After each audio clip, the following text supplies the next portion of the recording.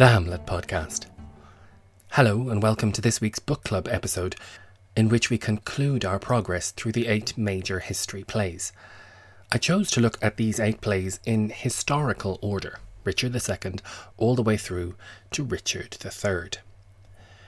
This choice, by default, ignored the order in which these plays were written, which is very different, and might even suggest that Shakespeare was writing these plays as tetralogies or theatrical events, something like a live box set. But this isn't the case at all. For the most part, they were individual pieces. The 3 parts of Henry VI themselves were written out of order, and, as discussed, the 4 plays that cover the earlier kingly exploits were written after the plays about Henry VI and Richard. All of this is to establish that this week's play, Richard III, is a piece entirely unto itself. Of the history plays, it is the most provocative theatrical experiment. Shakespeare put many English kings on the stage, some of them very famous and popular Henrys, but none of his kings is remotely as fascinating as this Richard. After the slog of the 3 parts of Henry VI, which I hope you enjoyed in all their bitty glory, you begin to feel the lack of a protagonist. Across the plays, the biggest feeling I got was that there was no leader. Everyone is kind of equal, and they really feel like ensemble plays. If I were to put them on, and if anyone's listening and would like to do so, please feel free to get in touch. The most exciting part of developing a production would be recruiting a company to play all of those parts. Everyone involved would have a decent role, and with the exception of Margaret, perhaps, nobody would feel that they were being hard done by. Everyone would have a contribution to make. But in Richard III, we get the extraordinary development of a star turn, a leading role. This play belongs to Richard, and Richard alone. Unique in all of Shakespeare's plays, it is Richard that starts it, and immediately we are in his thrall. Across the length and breadth of the plays, we've had introductions by minor characters who chat about the status quo or what's going on or wherever the play is set. It happens from Romeo and Juliet to The Winter's Tale and beyond, and of course we know well that it happens in Hamlet. Getting the opening line is a thrill, perhaps, and a responsibility, as humorously depicted in the film of Shakespeare in Love. But Richard is the only one who gets to start his own play and keep talking. He begins with one of the most brilliant soliloquies in Shakespeare, in which he lays out precisely what he's going to do and enlists our sympathy, or at very least our acquiescence, for everything that will follow. Now is the winter of our discontent made glorious summer by this son of York, and all the clouds that lowered upon our house in the deep bosom of the ocean buried. Now are our brows bound with victorious wreaths, our bruised arms hung up for monuments, our stern alarums changed to merry meetings, our dreadful marches to delightful measures. Grim-visaged war hath smoothed his wrinkled front, and now, instead of mounting barbed steeds to fright the souls of fearful adversaries, he capers nimbly in a lady's chamber to the lascivious pleasing of a lute. But I, that am not shaped for sportive tricks, nor made to court an amorous looking-glass, I, that am rudely stamped, and want love's majesty to strut before a wanton ambling nymph, I, that am curtailed of this fair proportion, cheated of feature by dissembling nature, deformed, unfinished, sent before my time into this breathing world scarce half made up, and that so lamely and unfashionable that dogs bark at me as I halt by them, why, I, in this weak, piping time of peace, have no delight to pass away the time, unless to spy my shadow in the sun and descant on mine own deformity. And therefore, since I cannot prove a lover to entertain these fair, well-spoken days, I am determined to prove a villain, and hate the idle pleasures of these days. Plots have I laid, inductions dangerous, by drunken prophecies, libels, and dreams, to set my brother Clarence and the king in deadly hate, the one against the other. And if King Edward be as true and just as I am subtle, false, and treacherous, this day should Clarence closely be mewed up about a prophecy which says that G of Edward's heirs the murderer shall be. It's perfect. Richard tells us what's happened. The war is over. The House of York has won. There's all manner of celebration, which Richard disdains. He has no time for the happy activities of peacetime, because he is, to use his own word, deformed. And since he cannot prove a lover, he is determined to prove a villain. Immediately there's a plot afoot. He's arranged for Clarence, his brother, to be arrested because a prophecy has said that G for George, Duke of Clarence, will murder Edward the new king's children. Everyone in the audience should know that G also stands for Gloucester. Richard himself is the Duke of Gloucester, and he will eventually kill Edward's sons, the princes in the Tower. It's diabolical, and it's only because Richard is so forthright in his villainy that we are somehow charmed by him. There's something compelling about his being so honest. For my money, he comes from the tradition of the mystery plays, in which a town's best actor would be called upon to play the devil. He always got the best lines and the best tunes, so Shakespeare is going to have a lot of fun letting this villain be the hero of a play. There was no way he wouldn't make Richard a villain, mind you. The play was written during the reign of Elizabeth I, a Tudor queen and granddaughter of Henry VII, who was the Earl of Richmond until he killed Richard and took the throne. The Tudors supplanted the rule of the Plantagenets, and so it would not do for Shakespeare to portray Richard as anything other than thoroughly wicked. But he seems to have outdone himself in this. A few years ago, there was much ado about the finding of Richard's skeleton in a car park in Leicester. He had been rather hastily buried, but a team of archaeologists managed to find a skeleton, and contemporary DNA analysis has proved fairly conclusively that it is his.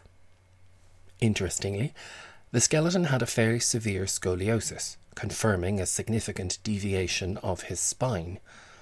It does not, however, suggest the limp or the withered arms that appear in the play. Shakespeare appears to have given these to Richard for good measure.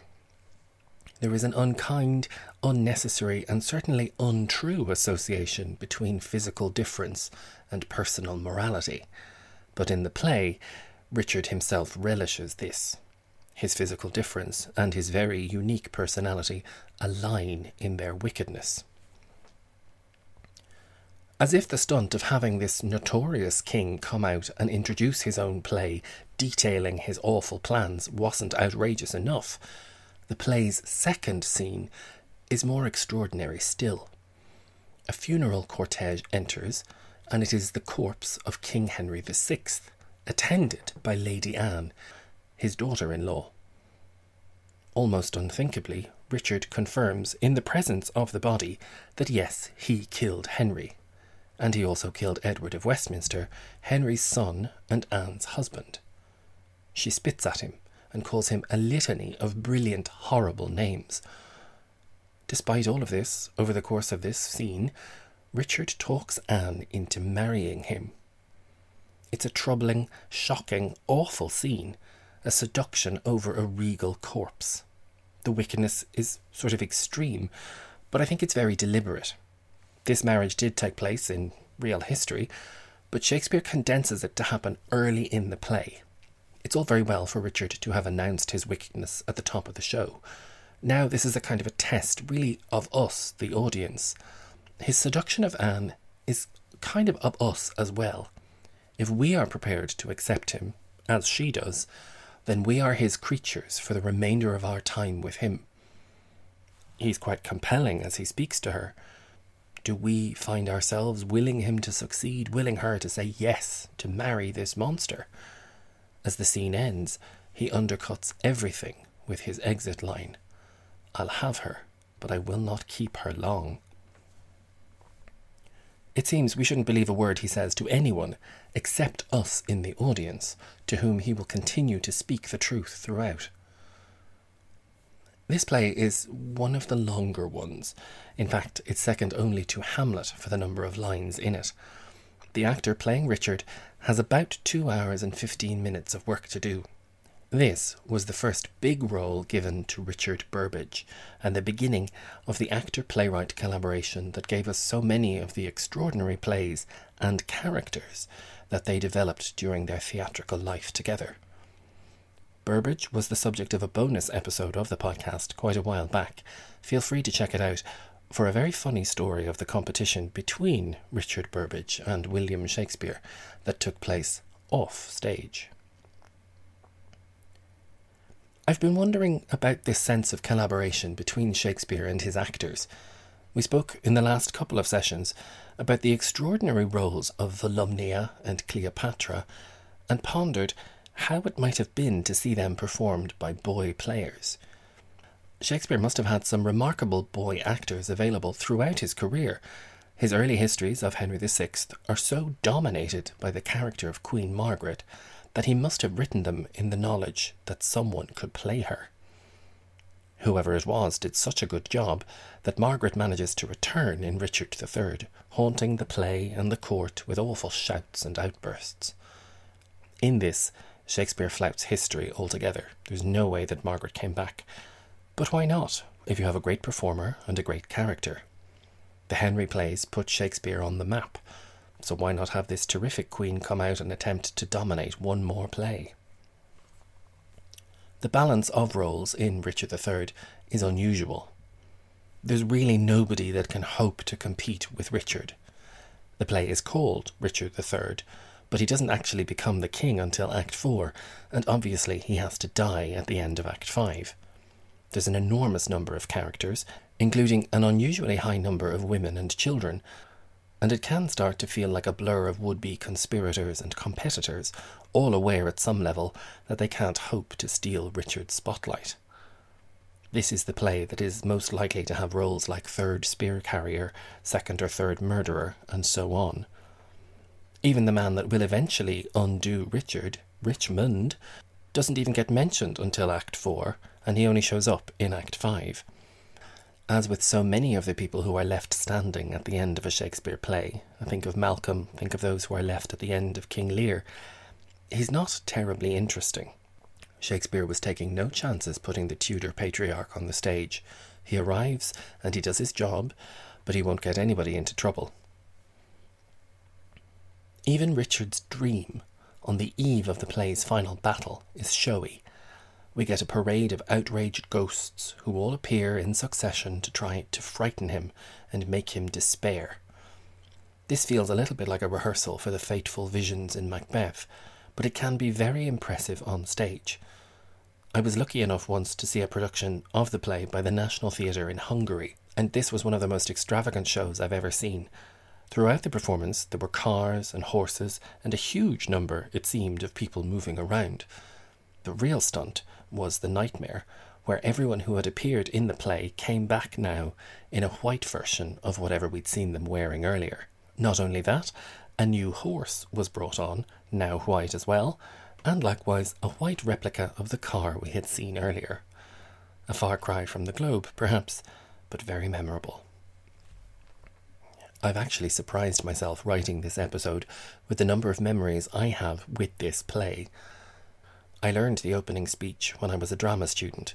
Indeed, I learned it thanks to a brilliant teacher who unlocked it in a really exciting way. My younger brother was in a big production when he was in secondary school, playing one of those murderers, very memorably. The job that got me through university was working in a medieval museum in Dublin, where one of my bosses insisted that I read Anthony Sher's book, Year of the King, an actor's account of playing the role, one that has been a calling card for so many over the years. Anthony Sher himself made an indelible mark on the part. His intensely physical interpretation continues to inspire and challenge anyone else brave enough to tackle Richard. As my boss insisted, the book is absolutely wonderful. Moving on from that, I even wrote my undergraduate thesis on Shakespeare in film, including the Ian McKellen film of this play, that helpfully cuts the text and gives it a very compelling update. What's most extraordinary of all in the film is that it ends with Richard jumping to his own death. It's a brave choice, again, one that has nothing to do with history, but it does honour the extravagant theatrical dominance that this character exerts. Again, like the devil in a mystery play, he is consigned to hell, and he seems to smile as he is engulfed in flames. He is in complete control right until the end. It's been quite fascinating saving Richard until this late in our journey through the plays. The influence he wields is huge, and the lessons learned from the success of this play reverberate throughout Shakespeare's career. It's been quite the mountain to climb from the very first book club episode about Richard II until now, 31 episodes later. If you made it through reading the play, I salute you. If you found a filmed version you enjoyed, I'd love to hear which one. And if you have both of these delights still ahead of you, I hope that this episode will have whetted your appetite. Next week, we must finally acknowledge that the end of the year is fast approaching and move to yet another kind of play. Finally, in season, we're going to read The Winter's Tale, another surprising, unexpected leap that Shakespeare makes into the unknown. Richard III may utter Shakespeare's most famous line about an animal when he cries, a horse, my kingdom for a horse," but our next play contains his most famous stage direction. You might know it already, but nonetheless, we'll save it. Have a read of the play, it's one I particularly enjoy, and I'll speak to you next time.